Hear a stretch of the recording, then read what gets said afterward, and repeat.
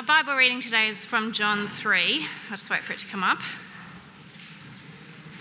From verse 22 to the end.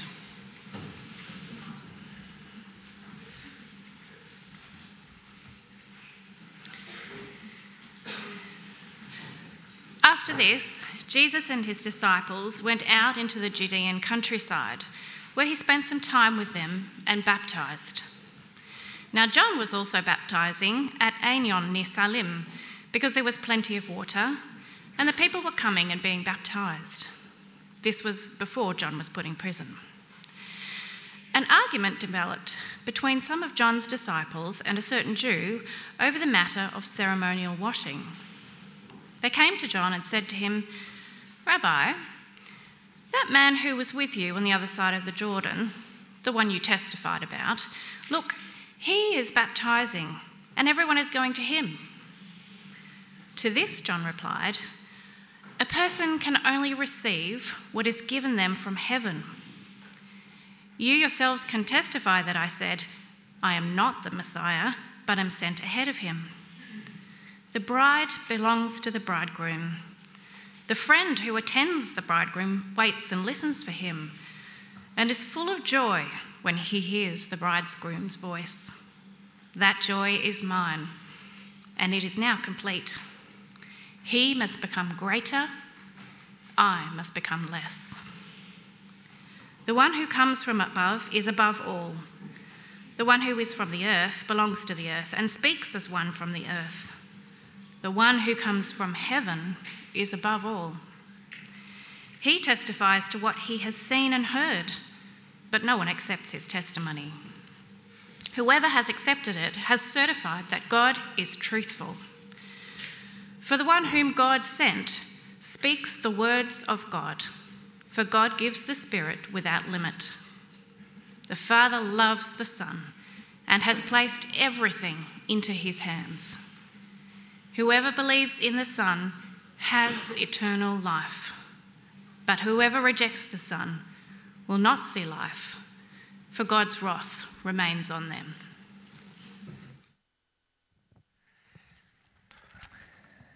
Well, thank you, Caroline. Can I add my welcome to that of Rachel too? It's so good to be here, and it's great to see people who are visiting. And Doug, g'day Doug, it's good to see you here. And today we're opening up this wonderful passage in John chapter 3. Just to explain, this week I've had the flu, so I've spent a fair bit of the week out of action. What that means is that today's message, I just want to say, is going to draw very heavily on Tim Keller's message on this passage, all right? So just to be upfront. Father in heaven, thank you that we can come and listen to your word and that, it speaks to us where we're at. And Father, help us to understand this. Please help me to be clear, and please speak into our lives and into our hearts in Jesus' name. Amen. So all the way through John's Gospel, we've been brought face to face with Jesus, and it's been really refreshing, right? I think it has. Today, we have John the Baptist describing Jesus as the bridegroom. John likens himself to a best man at a wedding, and his job as the best man is to get everything ready. But then he says, when the bridegroom arrives, that's my moment of joy, because everything I've been working for has been for this moment. And Jesus has arrived, and guess what? He is the bridegroom. Now, when John the Baptist says that Jesus is the bridegroom, he's not just using that word bridegroom to serve us as a vehicle to describe his joy. He's speaking the truth. Jesus really is the bridegroom. He speaks of himself in these terms. Paul will speak of Jesus like this. John, in the book of Revelation, will go on to say that all the people saved by Jesus will be his bride. Heaven will be like the wedding banquet, and Jesus will be the bridegroom. So it's not just a metaphor. He really is the bridegroom. Now, at that point, I want to say, what does that even mean? What does it mean that Jesus is the bridegroom? Most men, who are believers, what do you do with that? Jesus is the bridegroom. Women, might be a little easier for you, but it's pretty vague, right? What does it mean Jesus is the bridegroom? The bridegroom idea is mentioned in verse 29, But the verses both before and after unpack that core concept of bridegroom with two other ideas. The bridegroom as the Messiah and the bridegroom as the witness from above. And that, I think, is where we begin. And if we cut to the chase, the significance for us is that he and he alone can make sense of the mystery of your life. Your life is like a jigsaw puzzle. It has so many pieces, but how does it fit together? And where is it going? You haven't seen the front cover of the box, you don't know. You've just got all the pieces. It's a mystery. And if you don't think it's a mystery, that's because you're young. All right? Just as only a witness to a mystery can make sense of the mystery, so Jesus is the witness who can make sense of all the pieces of the mystery that is your life.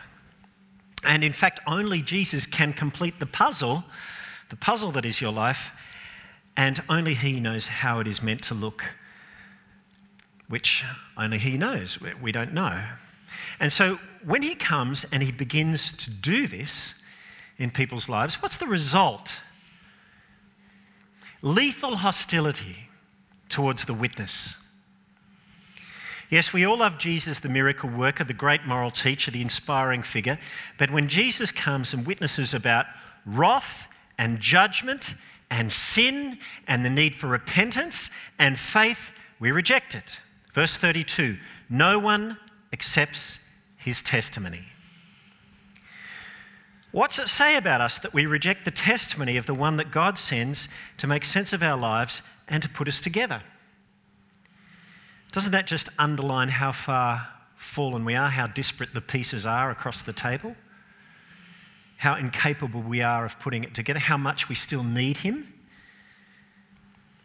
Because if we look to the last verse, the outcome of rejecting the witness is to remain under God's wrath. So the bridegroom comes, but we reject his testimony. But there's, of course, another response, the polar opposite response, and that's to believe in God's Son, verse 36, by accepting or receiving his testimony, verse 33. And if you do so, then suddenly we have clarity on life and what life's about and where it's going. You see, how do you know there is a God? How do you know what's the meaning of your life? How do you know the secret to your own life? The answers are all locked up in the testimony of Jesus Christ, the bridegroom. If you reject his testimony, you live in the puzzle and darkness and the confusion of the mystery. Now, the puzzle for us is this today. Is it possible that any of us, to some degree or other, say we have accepted him and yet are still rejecting his testimony? I think there's a lot of people like this, and it's a matter of degree. To some degree, all of us who go after Jesus, we still reject his testimony. And some of us are completely lost. We might admire, we might appreciate, we might respect Jesus, but we still reject his testimony. Could it be me? Could it be you? Let's find out. Let's begin with what the bridegroom brings us. And I want to focus on this idea of him being a witness from above. The first thing a witness brings is clarity. In every good mystery, you've got the knot, early on, something that needs to be resolved. Someone's been murdered. Only 8 people could have done it. Every one of them has an alibi. So none of them could have done it, right? But we know that couldn't have happened because someone did it. So who did it? That's how you write a mystery. There's a knot, puzzle. And then towards the end of the novel or the movie, out comes an authoritative eyewitness whose testimony makes sense of things, who cracks open the mystery. Without the testimony of the witness, you live in darkness. Now, in the same way, your own life is like this. There's got to be a purpose, there's got to be meaning. What is it? A lot of people have decided that there isn't any. That's like saying someone got murdered. There are only 8 people who could have done it. They all have alibis. I guess no one was murdered. Oh, but someone was. But those people aren't the murderers, so there's no answer. Maybe murder is just a construct. You can't end a mystery novel like that. You can't end your life like that. What's the purpose? The witness from above makes sense of what we already know. Tim Keller gives the illustration how one time he took a flight in a small plane from Pittsburgh to Charlottesville. I don't know where these places are, but apparently it's over a mountain range, and he flew fairly low over the mountains, low enough to see the long, winding mountain road kind of snaking over, and this line of drivers, slowly winding their way up. But he was low enough to see that there was frustration in the drivers. They couldn't see far ahead enough to know if there was oncoming traffic. So they didn't know whether to overtake or not. But he could see. He could see the whole road, the end from the beginning. And sometimes he saw that you could go, guys. You could go, but they didn't. And then sometimes he thought, don't go. I can see someone else coming. But then someone else does. He just gets back in time when his heart's in his mouth. This passage says that Jesus Christ is the witness. Why? Because of verse 31. He is the one who comes from above. He brings his testimony from above. He brings clarity. Tim Keller said, I wished I could communicate with the drivers. I wished I could say, now is the time to pass. Or no, don't at the moment. But he couldn't do it. But Jesus is the witness from above. That means he brings clarity to our lives. Why do we check the traffic on our smartphones? It's because a satellite from above is testifying truth to our phones about the congested routes. Who of you driving, with your smartphone coming up on the screen, says, listen, why should I listen to satellite information? The satellite's not down here. It doesn't know what it's like on the ground. It has no idea. Of course we listen to it because it's not down here, right? Its testimony is from above. That's why you listen to it. It can see the end from the beginning. It can see the whole road. The Bible says Jesus Christ is the witness. His testimony must receive because he is the man from above. It's only from the viewpoint of eternity that you can tell, for example, what to do in time. It's only from the viewpoint of up there that you can see the end from the beginning. Now, we don't like it when he tells us you've got to stop doing that and you've got to reorientate your life and have a different life goal. We don't like that, but we forget the context. He comes from above. To say, I don't like what Jesus says, it's impractical. It's like saying of the satellite, what does it know? Look, for example, at John the Baptist. What does he do? He had the right attitude. John's disciples are coming to John and saying, look, this guy Jesus, everyone's going to his church. No one's coming to ours anymore. Excuse me. Our offerings are down 50%. What are we going to do about it?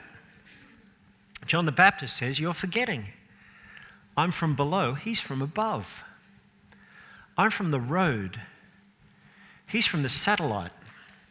He must increase, I must decrease. You're forgetting who he is. Do you have the mind of John the Baptist? Do you have the attitude or the humility, or better yet, the wisdom of John the Baptist? Tim Keller explains it like this. He says, as a witness, Jesus Christ comes to us on two levels.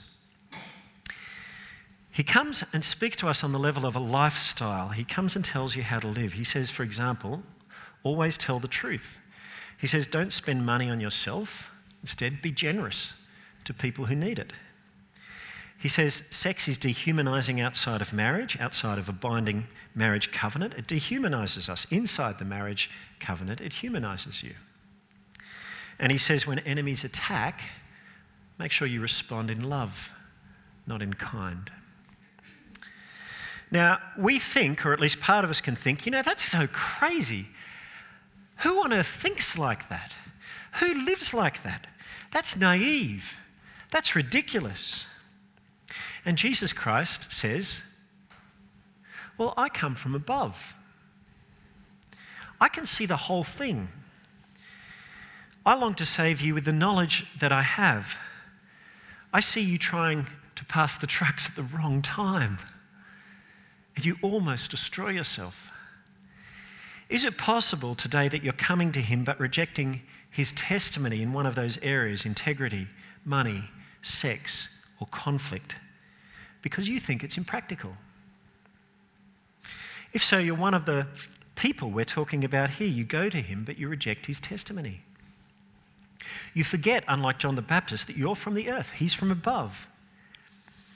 He's not up there in the plane saying, I just wish I could communicate to those down on the road. He's like the person in the plane broadcasting out his word. And if you reject his testimony, you're like the guy on the road trying to pass, taking your life into your own hands. You're like the man who says to the satellite, what can it see anyway? And then Keller says there's a whole other level in which he comes to us, not just lifestyle. He doesn't just say, don't spend all your money on yourself, don't lie. On a deeper level, he speaks about the whole direction, the whole focus, the whole goal of your life. What are you living for? If we read Jesus' testimony, he's constantly saying, you're a sinner and you need to believe in me. Now, we reject that testimony in several ways. We deny we're sinners. At the moment, I'm reading this novel, which I just picked up at Sterling Library.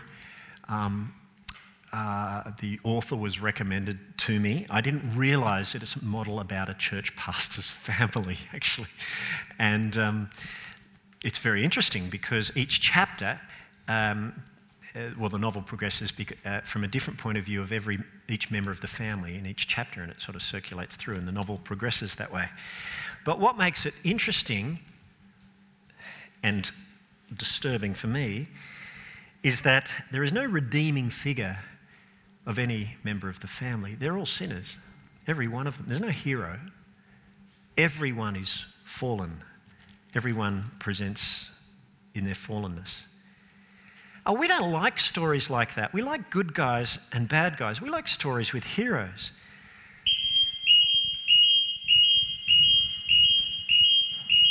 That hasn't happened before. Did someone burn the toast? Don't worry, Bruce is onto it. We're just going to take a moment. Just put your fingers in your ears.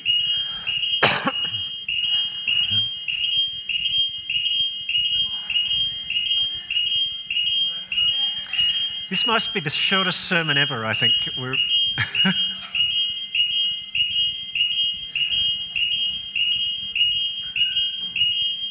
I don't detect any smoke. Does anyone detect any smoke? Oh, in there? Steam. Steam.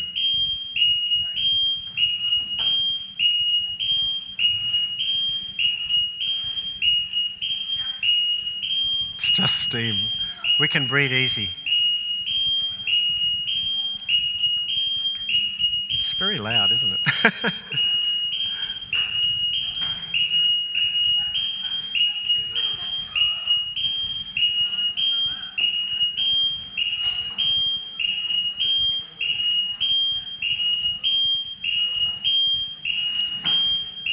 Wow.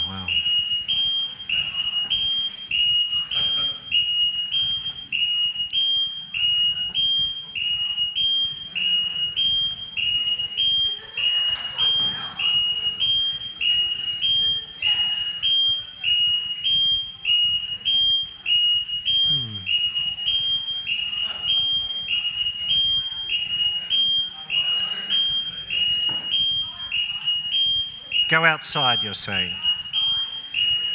Okay, let's just go outside.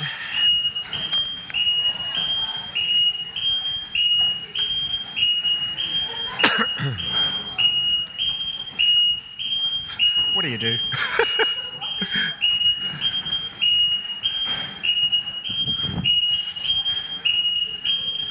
Simon, let me take this.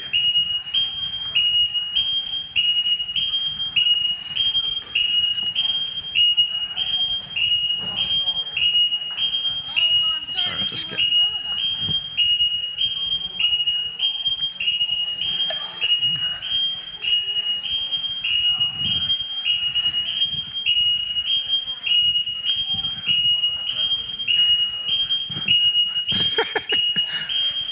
Funny moment at church, isn't it?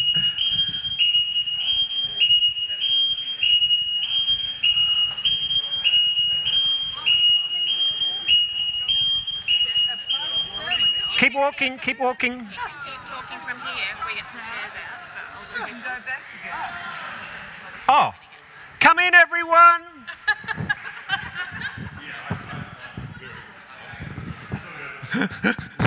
Oh, dear.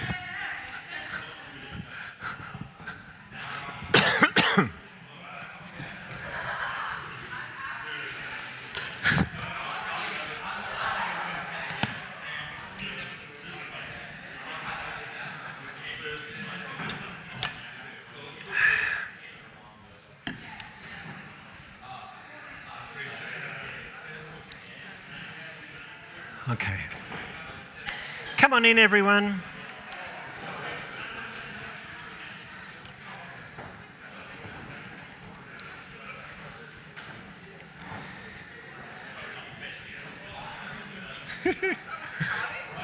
It's exciting.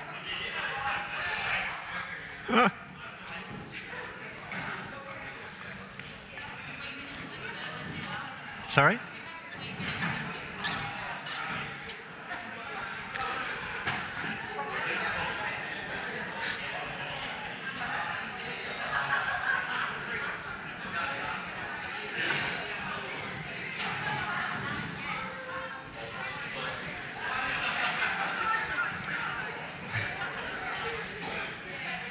Come on in.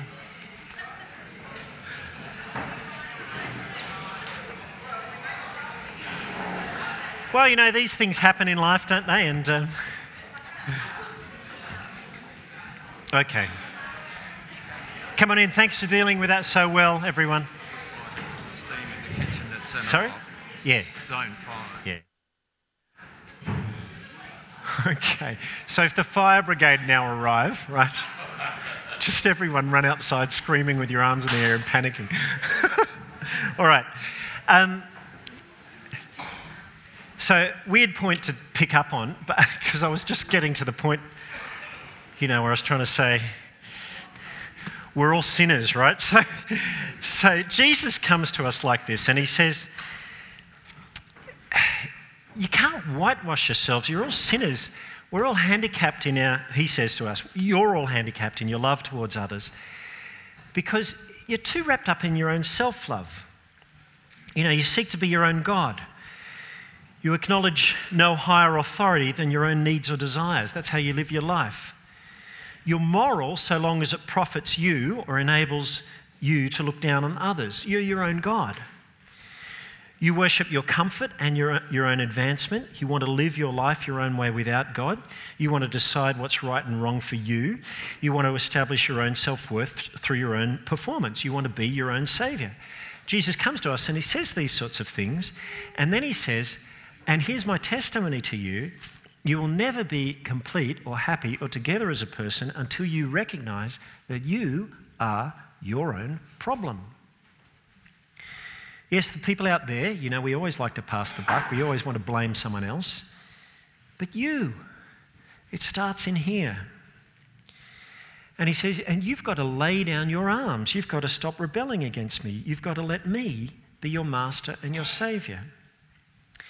Now, let me ask you, do you think that's an incredibly pessimistic and medieval view of God? Well, if you do, you're rejecting the testimony of he who comes from above, the man from up there, the man in heaven. Not only that, but because of this, if the Bible is right, if everyone is a sinner and that there are no good guys, that means ultimately our salvation must come from outside of ourselves. It must be free. It must be of grace. It must be of spectacular grace. No human resource could possibly do it for us. It's got to be Jesus. As the witness from above, our bridegroom brings clarity, is what I'm saying. The other thing that Jesus brings as a witness from above is authority. A witness brings authority because a witness to be admissible in court, they've got to be bringing not just hearsay evidence, but they have had to have seen or heard the thing that they're talking about. Now, of Jesus, we're told in verse 34, the one whom God has sent speaks the words of God. What that means is that right now I am speaking words about God, But Jesus Christ speaks the very words of God. Every religious teacher only gives hearsay evidence.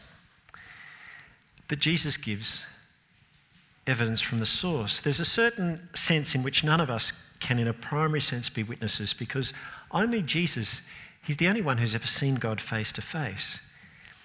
If you want to know what the inside information on a family, you go and ask a member of that family. You want to know the inside information about your life, you ask the creator of that life. Jesus is the author of life. Now, to demonstrate this idea of authority, in an English class, you can forever debate the meaning of a poem, what the author was intending. But when the author comes in and says, well, this is what the poem means, that's the end of the discussion. You can't say, but I see the author's intent differently. I have a different perspective. The author will look at you and say, what do you mean? I wrote the thing. End of discussion. They have the authority as the author. Jesus comes into your life and says, I have the authority. Do you understand this? He says, I come from heaven. I don't bring words about God. I bring the words of God. My words are different, therefore, to Buddha's words. They are different to Muhammad's words. My words are different to your words. They're different to your psychologist's words. They're different to your pastor's words. My words have authority. My words as a pastor only have authority to the degree that they match or exhibit or reflect the words of Jesus, because he's the only witness. Okay? Now, let's ask the question, what does it mean to say that Jesus Christ is my authoritative witness, the authoritative truth bringer in my life? In the ancient Greek epic Homer's Odyssey, the main hero, Ulysses, he wanted to hear the voice of the sirens out at sea. These maidens who would sing and lure people into their destruction. But he knew that if he heard their voices, he would go mad, which is what happened to other sailors. So he lashed himself to the mast of the ship and he put wax in the ears of the rowers. And he said, when I hear the sirens, I'm going to go crazy. So whatever I say to you at that point, do not listen to me. In other words, he puts himself under their authority because he knew that he was going to have a fit of insanity out of touch with reality. He lashes himself to the mast. He takes away his own independence because he knows what is coming. Now, a lot of people, when they hear that belonging to Jesus means receiving his testimony, and that means to not just to say he's a clear witness, but he is an authoritative witness in my life, and therefore I will bind myself to whatever he says. And then people say, but I'm scared he's going to ask me to do things that I don't want to do. Of course he's going to ask you to do things that you don't want to do. What's the use of having authority? Abraham didn't want to sacrifice Isaac. Moses didn't want to go to Pharaoh. Jesus didn't want to go to the cross. But they all did, every one of them. What they did was they bound themselves to the mast. And anyone with an ounce of self-knowledge knows that by looking at your past, you see all moments of insanity.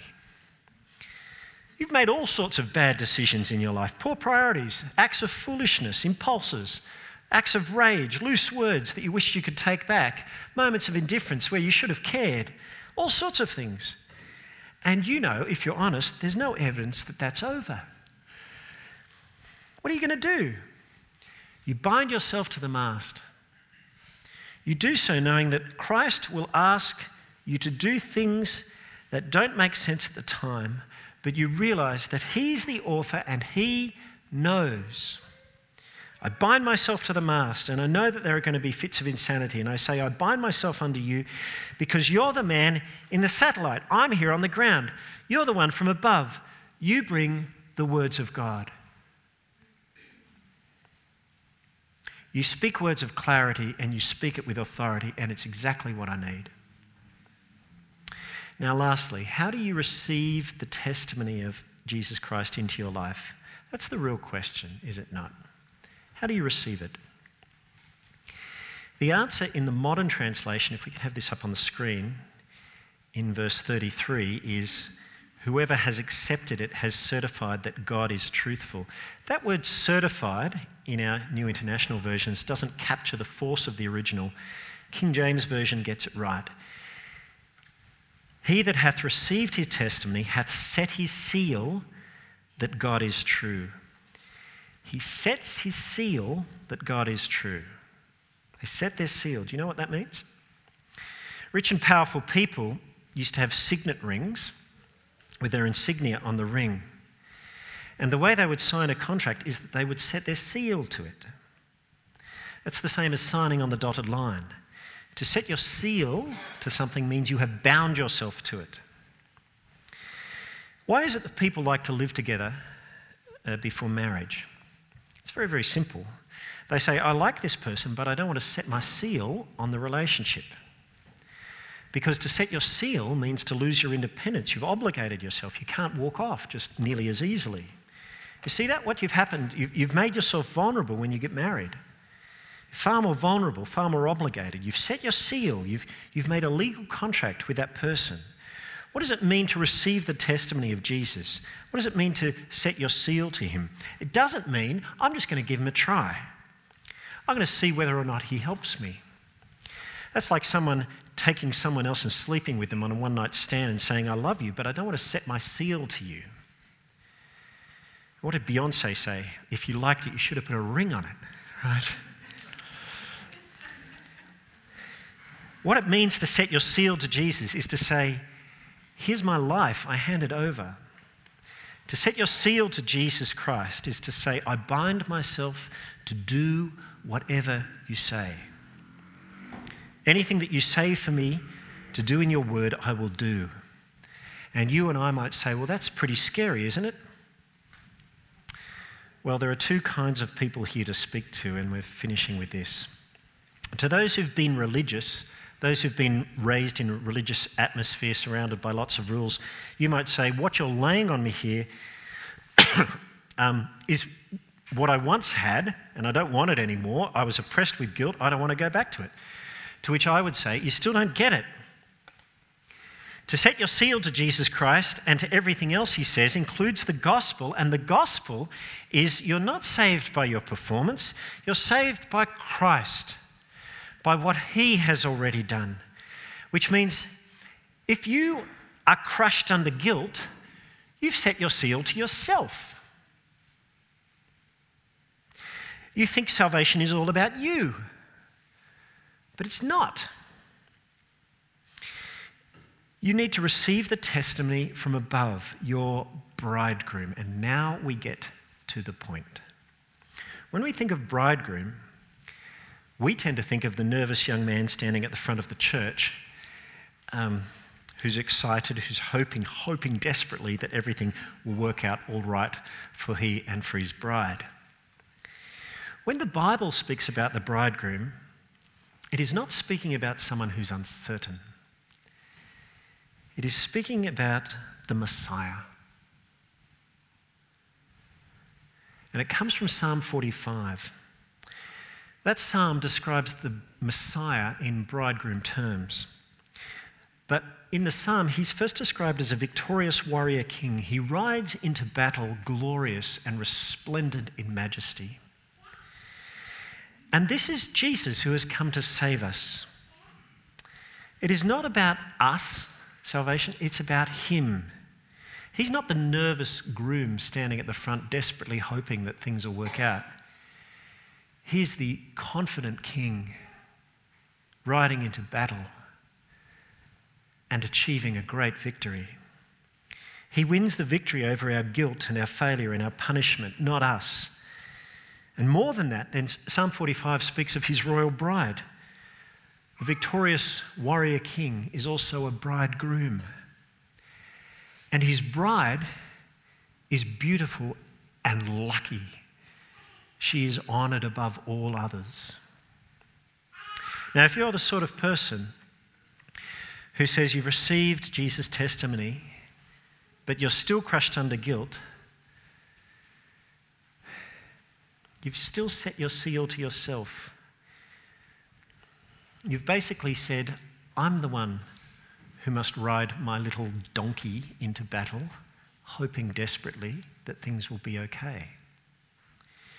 When you have a bridegroom who has ridden there already, and he has accomplished everything for you that you yourself could not.